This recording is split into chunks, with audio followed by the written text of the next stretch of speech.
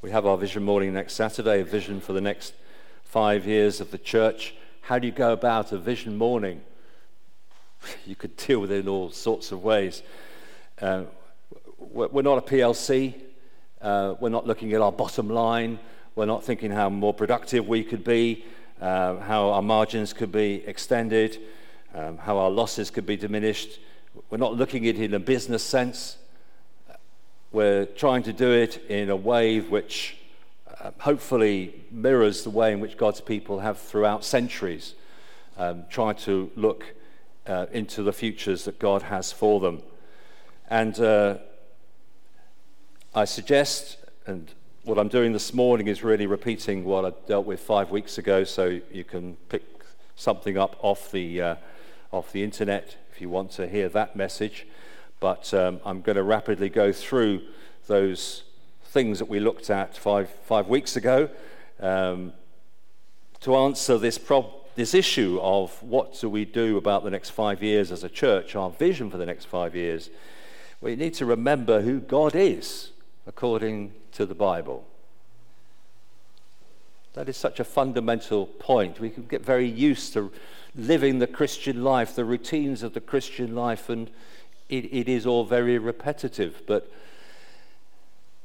how important it is for us to turn our minds back and to remember who God is. Wasn't that the kind of teaching that was given to the people of Israel constantly as they went on their way into the promised land? Remember the God who brought you out of slavery. Remember the God who provided for you in the wilderness. Remember the God who brought his judgments upon sinfulness. Remember the God who is unchanging. Remember the God who is far greater than the problems that are like mountains before you. Remember this God. And we have exactly the same reasons and cause to remember God in that way. The God of the Bible. We need to remember who we are according to the Bible. There are many things that are said about the people of God, and it's that to which I'm turning this morning under this phrase, who do you think you are? Who do you think you are? We're trying to understand how we are envisaged as God's people. I suggested that there were some inadequate models that were really not very helpful for us, although they might come more immediately to mind, and perhaps if we're rather lazy about this subject, we might think in these terms. I suggested that it's not adequate to think about a church as a school or a university. You do not come here merely to receive knowledge. Nor is it a holiday park, as nice as it is for us to meet together in the way that we do. Church and being church is not about recreation, fundamentally.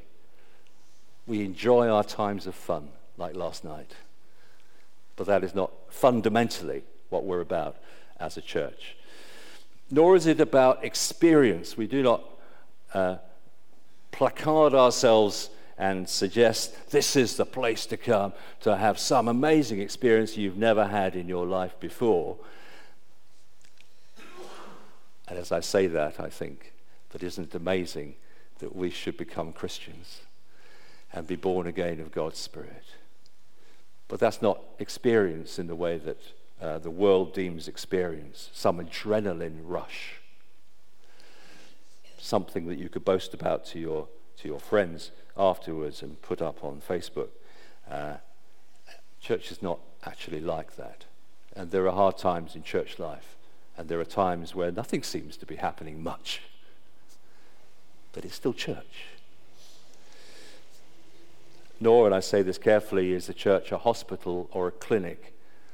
And it's really very interesting to see the way in which the apostles wrote to a suffering, needy people who had very little in their lives. But there's very little that's offered that you could at all link up with the idea of a hospital or a clinic. And yet that's what the world would like the church to be, basically. It's a kind of a worldly vision of the church. But it's not biblical, and this is the reason why these models are unhelpful, because they're not biblical. You can't find them in the Bible. They're self-focused. They're about me. And there's no obvious place for the God of the Bible in these pictures. It's about coming somewhere where I can receive. But from whom and why? For what purpose? And they're consumer-based. I don't need to say more about that because it's a constant message, but we need to just keep on remembering. We live in a society that thinks in terms of how can my needs be satisfied? But appropriate models need to be biblical, of course. They need to, I would suggest, could be tested against this, that they should have a focus on others, and they must have a place for the God of the Bible. And so we thought about a family, and I have some text up on the screen. I won't read all of them there, but this is a very dominant picture, isn't it? From the very beginnings, when promise was made to Abraham about his family, the church of Jesus Christ, the people of God, are regarded as family. They're also regarded as a body, and there is a great amount of material, and 1 Corinthians 12 is especially helpful on that part. As is also the picture of a building. You also, like living stones, are being built into a spiritual house. And here's one which isn't used quite so often, but it's here in 1 Corinthians 3, a field. You are God's field. And isn't this a wonderful one? That one has to bring in, come, I will show you the bride. What an amazing breadth of picture language God provides for us in this way. They're all different. They have their own importance. They have their own messages attached to them. And we need all of that to get a rounded, full-orbed picture of the church of Jesus Christ. We need to understand how precious the church is in God's sight. Yes, this church is precious in God's sight. From heaven he came and sought her to be his holy bride. With his own blood he bought her. And for her life he died. We're uniquely loved. We have no revelation that says that in all creation there is any people so loved as the people who belong to Jesus Christ. What a blessing. We're called to be fruitful. And a church needs to recognize that. Individually, we need to recognize it. Where is the fruit? That was a constant refrain throughout the Old Testament times. God was coming into his field. Where is the fruit? Where is the fruit of my presence amongst you? Is there greater trust? Is there greater obedience? Is there greater turning from sinfulness? Are people living to the glory of God? A field. A building. I call that useful beauty. Useful beauty. A church should be an extremely useful place. Body speaks to us about difference and dependence. One part cannot live without another. And we need to constantly remember that we need one another, and we have different functions. And a family has relationships. We are related to one another. We share one head of the body, one builder, one farmer, and a wonderful bridegroom. And this is how God offers himself to us, especially in the person of his Son, Jesus Christ. These are biblical pictures. These are pictures where God has his proper place. And these are pictures that always have that drift of focusing upon others rather than ourselves. One another in this room, others in the rooms around us in the world. Appropriate models. I suggested last time that there might be one more, probably a few more, but there's one more which I think is often missed, and we read of it in Ephesians 6, particularly verses 10 to 18. And it's the model of an army, that the Church of Jesus Christ is an army under the captainship of Jesus Christ, depending upon one another, fighting for a common cause. Interesting, this passage in Ephesians 6, because it's not addressed to Timothy or Titus or one of the leaders of the early church, but it's addressed to a community of God's people meeting together, no doubt, rather like we're doing on the Lord's Day morning. And good for us to read earlier about the children being addressed. Children, says Paul, obey your parents. Children were in that meeting. Then he goes on to talk about slaves, and he talks about masters. Well, it's a pretty big picture which we can identify with if we just change some of the language to think in terms of it being about families, about our workplaces, about our managers, about life. And to all these people, he now addresses verses 10 to 18. So please read these words not in the context of being addressed particularly to the elders of the church, but being addressed to all of us. Finally, be strong in the Lord and in his mighty power.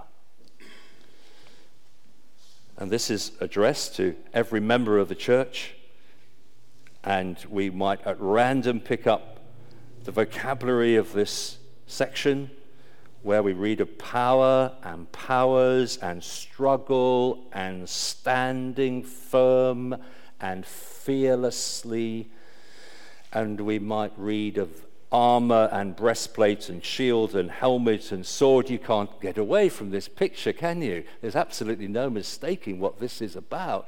It's about fighting. It's about soldiering. And it's addressed to all of us.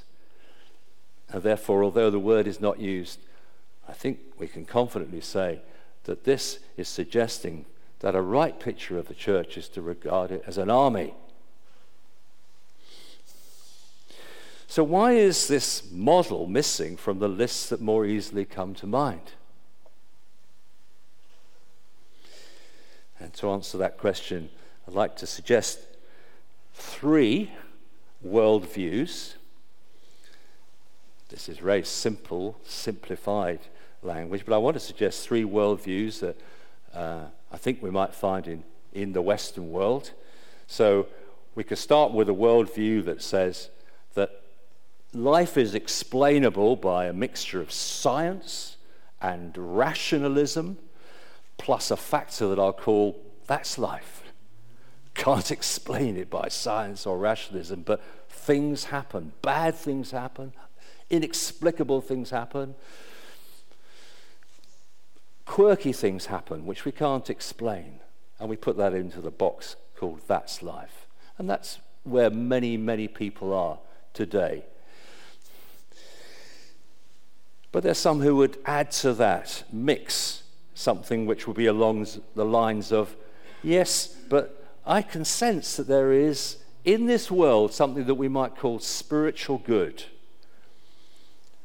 And they might go further and say, well, maybe it's a supreme power. This is what those on going through the AA course are encouraged to do, isn't it? To think about the supreme power. So, well, there's something out there to which I can look. Or get to the point where we say, well, this could be the person of God.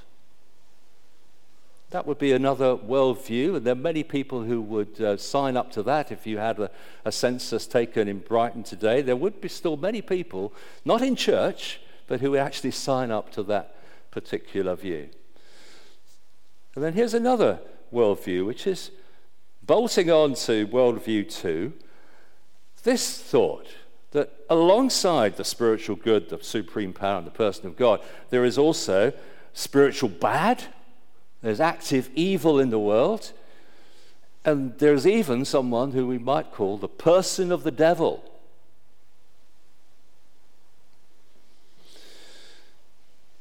Now, where do you sit in those worldviews? I'm not asking you to put your hand up and say where you are on that, but to honestly say, don't worry for the moment about what it says on our statement of faith. You can read that in the lobby out there about the statement of faith. But where are you in practice in the worldview? How does your life operate? What do you drift towards when you think about life and the big issues of life? What do you most readily identify with? I think that many people are somewhere in this sort of 1.5 to 2 realm.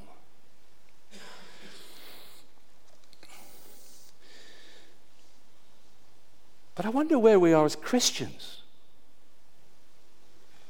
Where we are as Christians when we're facing that particular question. I think of a Brighton Christian. If you could pigeonhole someone like that and say a Brighton Christian. We tend not to sing the songs that Christians once sang. Charlotte Elliott, who actually was a resident of Brighton, wrote, "Christians, seek not yet repose. Cast thy dreams of ease away. Thou art in the midst of foes. Watch and pray." Or John Neal, "Christian, dost thou see them on the holy ground, how the powers of darkness compass thee around?" Or, "Fight the good fight with all thy might," which we haven't sung for a long time. "Onward, Christian soldiers, soldiers of Christ arise. Stand up for Jesus, ye soldiers of the cross. Who is on the Lord's side? Who will serve the King?" When were all these written? 19th century and before. Through the times of the revivals in the 1740s and particularly the 19th century. So it wasn't that shocking that William Booth called the organization that he founded the Salvation Army. Because Christians thought in those ways.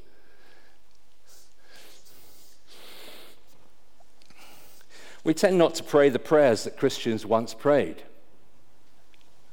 I quote from a prayer. "O Lord God, thou art my protecting arm, fortress, refuge, shield, buckler. Fight for me, and my foes must flee." We tend not to think the thoughts about the Christian life that Christians once had. Charles Spurgeon, always good for a quote, "I've never won an inch of the way to heaven without fighting for it." "It strikes me," he said, "that conflict is the principal feature of the Christian life this side of heaven." That's an interesting, allow for preacher's exaggeration. It strikes me that conflict is the principal feature of the Christian life this side of heaven. J.C. Ryle, in his normal robust manner, wrote a book on this subject, and he says, "There's no holiness without a warfare." There's no holiness without a warfare. Interestingly, something changed at the back end of the 19th century when people began to say, there is such a thing as holiness without a warfare. Where you could take it by faith. You could let go and let God.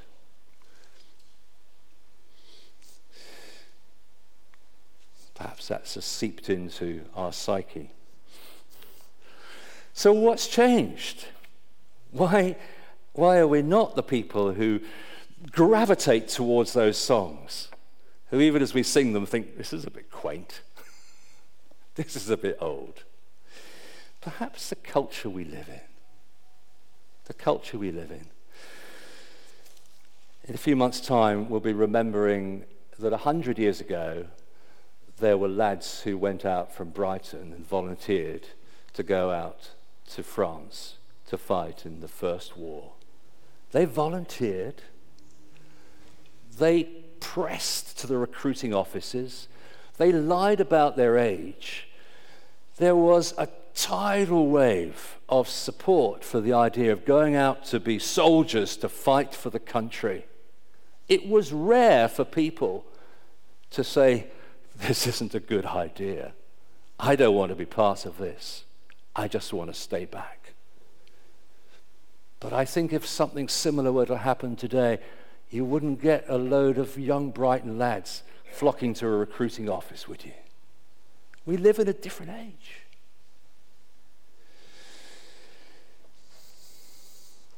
There's rejections of ideas of fighting and violence.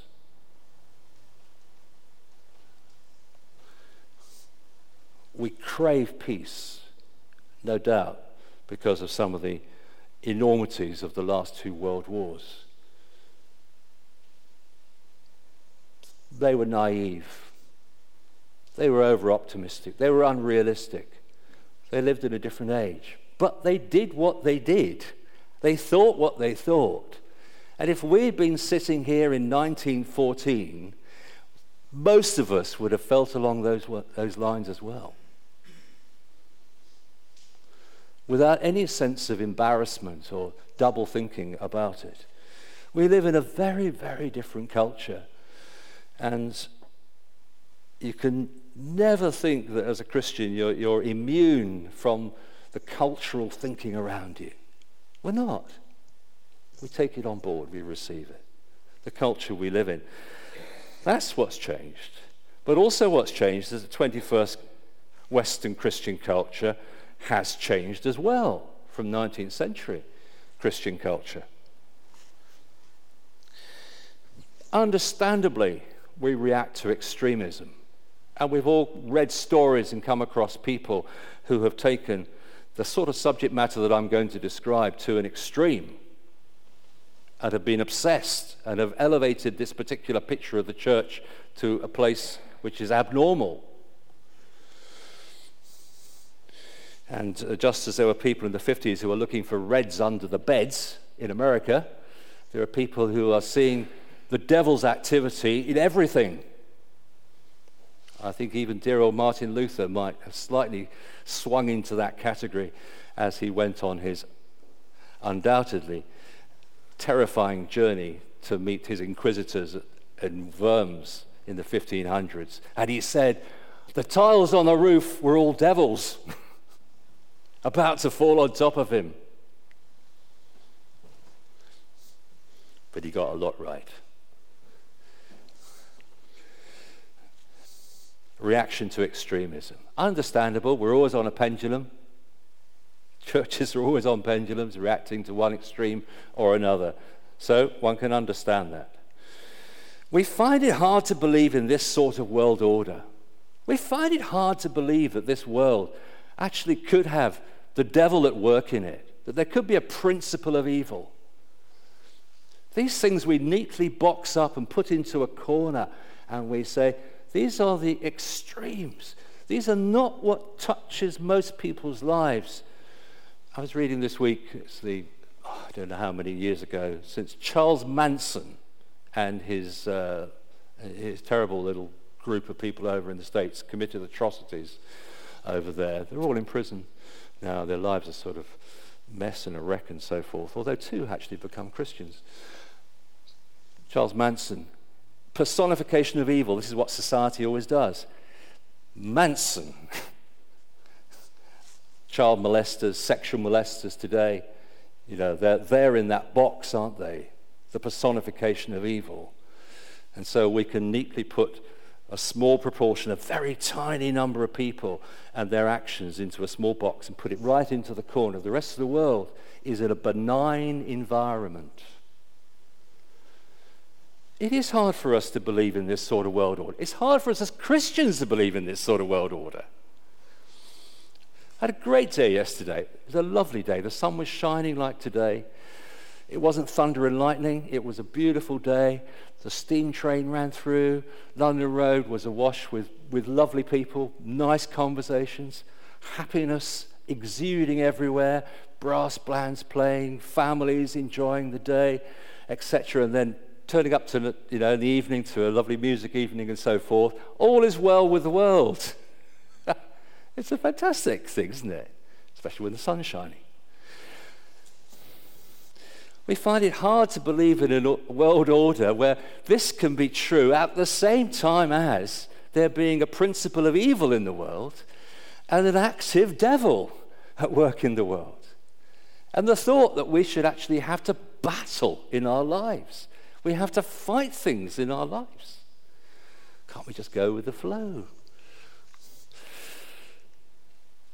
And we'd like to believe that all problems can be solved now. And really, the whole of the 20th century has been replete with Christianity, which has constantly addressed this issue. We can solve your problems now. Come to this meeting, have your problems solved. How many people have been so badly upset and disappointed and had their hearts hardened as a result of finding out the reality that actually in this life there are many problems that don't get solved immediately. There are so many things that we have to live with in this fallen world because we are too a fallen people. And so we live in make-believe land if we accept this kind of Western Christian culture that, well, there's an answer out there somewhere to my deepest need. Well, there is an answer, but it's not the kind of answer that pop the pill and it's going to sort your life out. The answer that's given in the Bible is that we have a life and death struggle for the whole of our lives. Isn't that attractive? Absolutely not. Is that a good way of recruiting to the Christian cause? Well, it has no appeal at all, does it, to most people to be saying that. But we have to be realistic, biblical Christians. And I challenge you to read your Bible and to see it in any other way. So that's what's changed. And the result, I believe, is this, that we live in a play with two actors, God and me, but actually there's always a third person. The devil.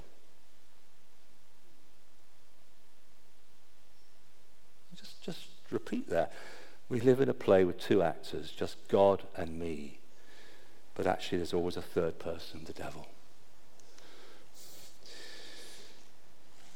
Just think of Jesus' own experience and words. Because people say when you go down this territory, oh, that must be Old Testament stuff. Actually, the Old Testament doesn't have a great deal to say on the subject matter of the devil. Look in your Bibles and you'll see a great book there of Job. But apart from that, there's only a sort of a vague, threatening echo. But when Jesus came on earth, Jesus of the Sermon on the Mount, Jesus that people are prepared to respect and look up to, it was Jesus who was led into the desert to be tempted by the devil. It was Jesus who said to one of his best friends, "Get behind me, Satan." It was Jesus who said to his followers, "I saw Satan falling."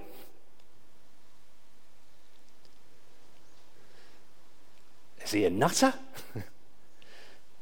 Or rather, we have to say, he was able to see the world with spiritual eyes. He was able to see the realities of what was going on. And the apostles carry on in their experience and their teaching. They give the same unchanged message. Paul says at one point, we're not ignorant of his devices. He says, be careful, because the devil doesn't always dress up with horns, with a nasty tail behind him. Sometimes he appears even as an angel of light to deceive, if it were possible, the elect.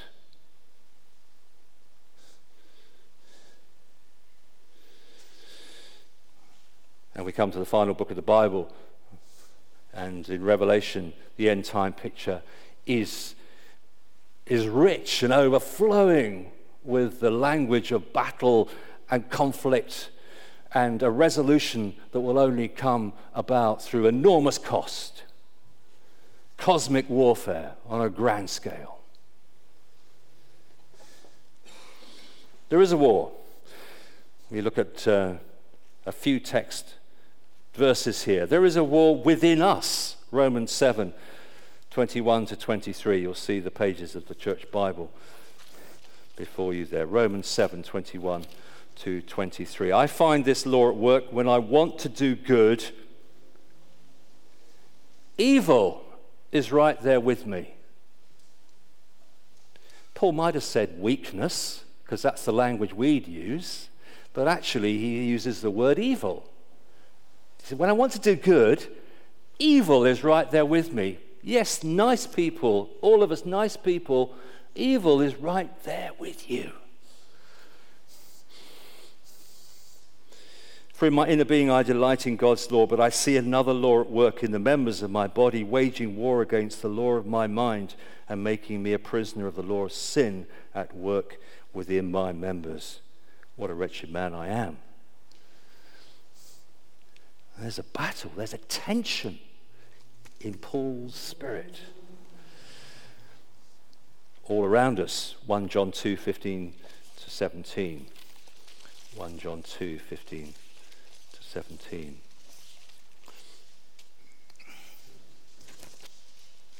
Do not love the world or anything in the world. If anyone loves the world, the love of the Father is not in him.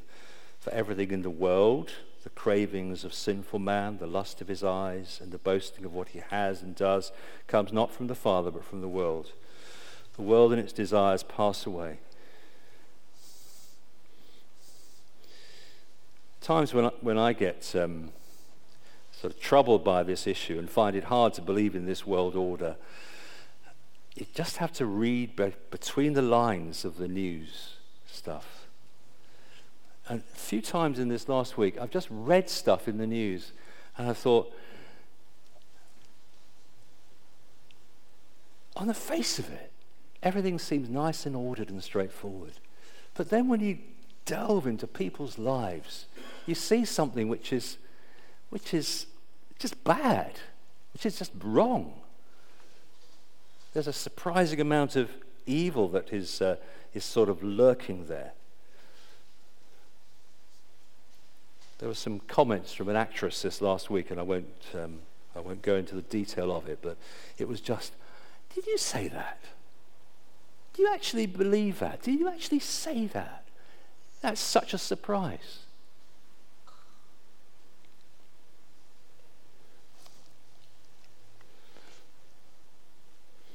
This is the world we live in, a world that we just see in a superficial way, but a world that, according to the Bible, has the tentacles of the prince of the power of the air at work in there, because there is a direction by the devil. There is a strategy by the devil which has to do with his attacking us individually and his attacking us through the environment in which we live. So Peter says quite plainly, by warning, be self-controlled and alert. Your enemy, the devil, prowls around like a roaring lion looking for someone to devour. It's a terrible picture, isn't it? The enemy should go around like that, looking for someone to devour, looking for the opportunity. Resist him, standing firm in the faith, because you know that your brothers throughout the world are undergoing the same kind of sufferings. We're called to fight and to overcome. Many passages in Revelation. I think every single church is addressed in this way. They're called to overcome. That's going to be the epitaph that's written upon their lives. They overcame. If you don't overcome, you have no entrance into heaven and the presence of Jesus Christ. Definition of a Christian. Each of those 7 churches, they overcame. There were battles they fought. They overcame. They overcame. They overcame. They came to the end of their lives and they overcame. It wasn't pretty. It wasn't pleasant. It wasn't nice. It was very troubling. Their faith was under attack. They struggled, but they overcame. They got over the finish line. We are soldiers in an army. And why does this matter? So why does this matter? It matters because it's God's truth. It's God's truth. And everything which is connected with God's truth matters. The first thing to say, not a question of, is it pragmatically helpful what I'm saying this morning, but it's God's truth. So there is something which is very important for all of us to understand about the world in which we are and to embrace. God's glory is diminished if we deny part of his truth. If we have no space in our lives for his truth, we say, that's just too difficult for me to be handling at the moment. No, it needs to be embraced because we give glory to God by acknowledging his truth. Because we're called to fight in this battle, we are all under orders. This week, a French gentleman who is now 97 revealed a piece of paper that he was asked to write in the lead up to D-Day to prepare the French for the invasion of the Allied forces. On 31st of May 1944, Jean-Louis Crémieux-Brillac sat in his study in Mayfair and typed out the D-Day orders for the people of France. These were the instructions to be read over the French service of the BBC, telling the population how to react once they learned the Allies had landed. The document, 4 pages of flimsy paper marked secret, typewritten with annotations in pencil, has been in his possession ever since. He recalls with perfect clarity. I was secretary of the Free French Propaganda Committee. There were 5 or 6 of us, and my job was to draw up the D-Day orders, taking into account our discussions. We knew that the invasion was coming, but of course we didn't know exactly when. We had to be ready. The instructions were intended for all French men and women not organized in or attached to a resistance group. Of course, there were issues about how it was all going to be done. And his document says this: all French must consider themselves as engaged in total war against the invader in order to liberate their homeland. It is not a question of choosing to fight or not to fight or when to fight. They are all soldiers under orders. Every Frenchman who is not or not yet a fighter must consider himself an auxiliary to the fighters.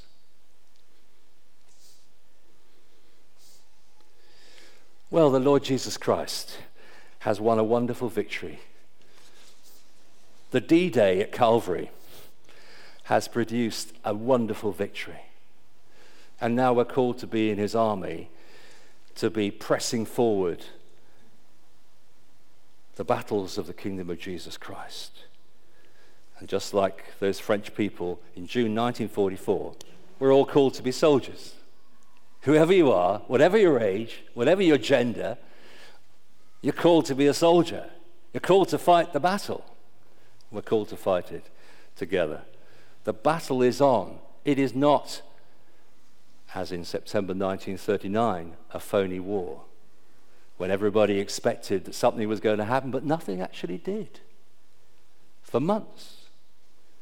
But the war is not phony. There's a real war going on. There's a war in this city.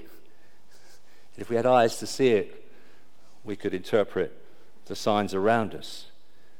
There's a war for our souls. There's a war for our future. Because if we're not fighting, we're probably losing. If there's no fight in your life about the matters to do with the kingdom of Jesus Christ, you're probably going backwards. Because we need to realize our constant need for God's help. How needy we are. You know, just to raise this subject matter this morning, I don't know what it does to you, but it makes but it makes me feel how needy I am for God's help in my life. Every day, how much I need his protection. And surely in the Lord's Prayer, this is revealed to us, isn't it? Where Jesus says to his disciples, this is how you should pray. Lead us not into temptation, but deliver us from evil. Lead us not into temptation. What does that mean? Many different commentators have different views on that, but I think it is along the lines of, don't allow us to be brought into that place where the temptation is too strong, but deliver us from evil. That's Jesus' prayer offered as a sample, an exemplar for all of his people. And for further reading, you cannot do better than read Pilgrim's Progress. Now, I could ask two questions. Who has got a copy of Pilgrim's Progress at home? Okay, that's good, but it's not amazing. Do you know how many copies of Pilgrim's Progress have been printed? It is estimated 250 million. It's the 7th biggest selling book in the whole world, ever. 250 million. Right, you've got it in your bookcase, but how many people have actually read it? That's really interesting, because some people haven't got it at all, but they've read it. I have one copy. I've got two at home. But look, if you've not read Pilgrim's Progress, you should read Pilgrim's Progress. I know of no better exposition of the nature of spiritual warfare put in a pastoral, compassionate, relevant, and helpful manner than Pilgrim's Progress. It was written in 16 whatever. Believe me, this is dynamite. This is very good news. If you're struggling to think, what's the next book I'm going to read? I'm not reading anything at the moment. What should I read next? You cannot do better than read this.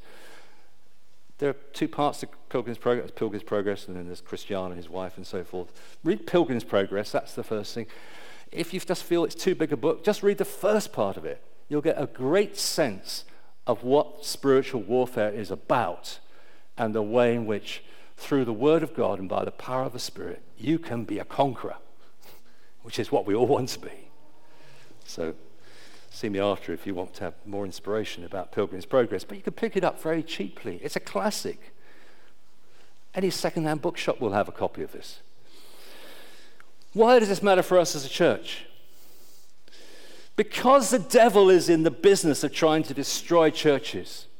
If it's a victory for the devil to be able to destroy a single Christian's life, and he does, how much greater a victory it is for him to destroy a church. And he will do that, and he has done that, and he's doing it today by, and I give you a few examples here, false or inadequate teaching. Well, you thought I was going to say something different as a number one. I want to say false or inadequate teaching is the death of a church, isn't it?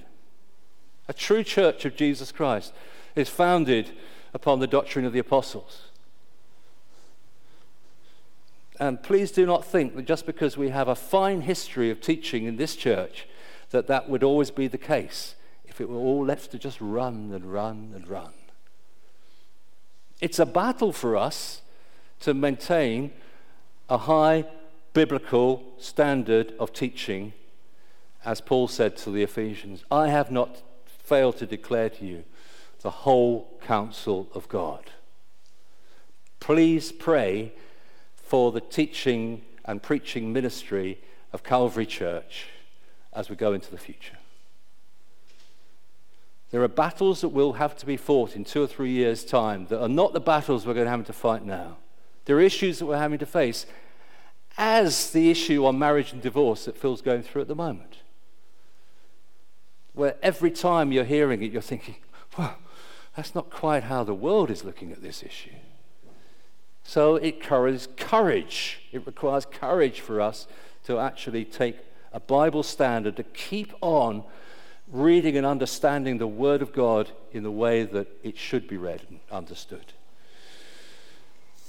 By the broken testimony of spiritual leaders. And that's devastating, isn't it? And pray God that you never be in a church situation where that happens, because that is so destructive, where a spiritual leader's testimony is broken, not just by inadequate teaching, but by some misbehavior of some kind or another. That is absolutely devastating. The devil laughs. People are damaged for life because of that. By division amongst us. I don't take it for granted at all. I'm delighted at the measure of unity amongst us all. But again, we need to take seriously what it says in the epistles, where it says, strive to maintain the unity of the Spirit in the bond of peace. That's an instruction, isn't it? Strive, battle to maintain the unity of the Spirit in the bond of peace. Because it's very, very easy for something to crop up and you just allow it to go on, and you're not prayerful about it. You're not interrupting. You're not saying, this isn't right. There's a conversation needed here. I don't want something to get out of hand. Divisions. By discouragement. How people have just given up. They've just given up by something that's happened in their lives. That destroys a church, and by making us self-satisfied, as was the church in Laodicea, who said, I'm rich, I've got everything I need. And I have to say, we can be in that dangerous position ourselves, because we can say, yeah, we are a united church, we do have good teaching. Yeah, there's a lot of money coming towards the building. All these are positive things, aren't they? But, watch out. Watch out, because that's the route to self-satisfaction, isn't it? Comparing ourselves with others and saying, well, actually, pretty good. Well, what did the apostles say to or rather the Lord Jesus Christ said to the church in Laodicea? Well, you don't know. You're blind, you're poor, you're wretched, you're naked. Well, that's how I see it. Superficially, everything's fine, but this matters to us. But, what a great Savior we have. What a great Savior we have.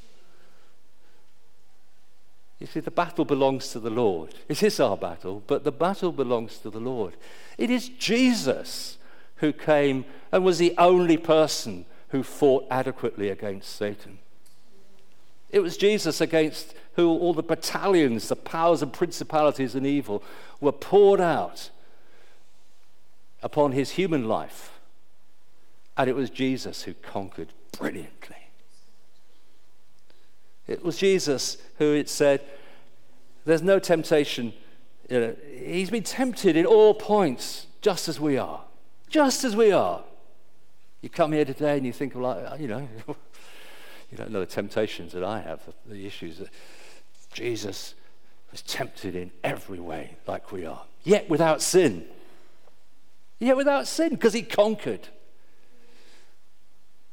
through his trust in God and his use of the Word of God. It was Jesus who went to that cross, which was the devil's great throw of the dice, wasn't it? In so many ways, to kill the Son of God. But it was Jesus who was willing to do exactly what the Father wanted him to do, to finish the work that God had given him to do. And it was Jesus who was declared victorious as the conqueror over sin and the effect of sin, death, broken the powers of hell. We stand and bask in the glory of the work of Jesus Christ. And this is our confidence. This is the reason why we say a but to everything that we've just been talking about. Because we have one who has conquered.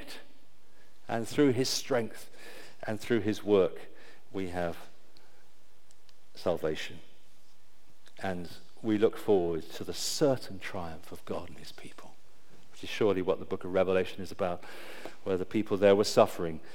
They were confused. They felt, where's this all going? Where's this all heading? And so you read Revelation, you see it is heading in a certain direction. It's heading in a certain direction where there's going to be a full, final, ultimate, overwhelming, visible victory of the work of God through his Son, Jesus Christ. And so I end by reading a passage from that very point. Revelation 19 says, I saw heaven standing open, and there before me was a white horse whose rider is called Faithful and True. With justice he judges and makes war. His eyes are like blazing fire. You've heard that before, haven't you? Revelation 1. On his head are many crowns. He has a name written on him that no one knows but he himself. He is dressed in a robe dipped in blood, and his name is the Word of God. The armies of heaven were following him, riding on white horses and dressed in fine linen, white and clean. Out of his mouth comes a sharp sword with which to strike down the nations. He will rule them with an iron scepter. He treads the winepress of the fury of the wrath of God Almighty. On his robe and on his thigh he has this name written, King of Kings and Lord of Lords. Father, how wonderful it is for us to know that we are following on behind our great captain of salvation, the one who has gone before, the one who has blazed the way, the one who has won the victories, the one who has conquered brilliantly in the cross, defeated Satan and all his foes. And we pray, our Father, that we would always be living simply and only in that gracious power, recognizing him, acknowledging him, bringing him into every situation of our lives, asking that he would be the Lord and the conqueror, asking that he would fill our vision and our hope, that he would be our desire, and we'd want to be his followers. And we want to be those who are riding behind on those horses with linen fine and clean, knowing his righteousness upon us. We want to be those. We want to sort of sign up again freshly to be your followers, to be soldiers who are not ashamed to be marching under the banner of Jesus Christ. Help us to be wholehearted. Help us to be full and rich in these matters, and continue to teach us through your word. We ask this in Jesus' name. Amen.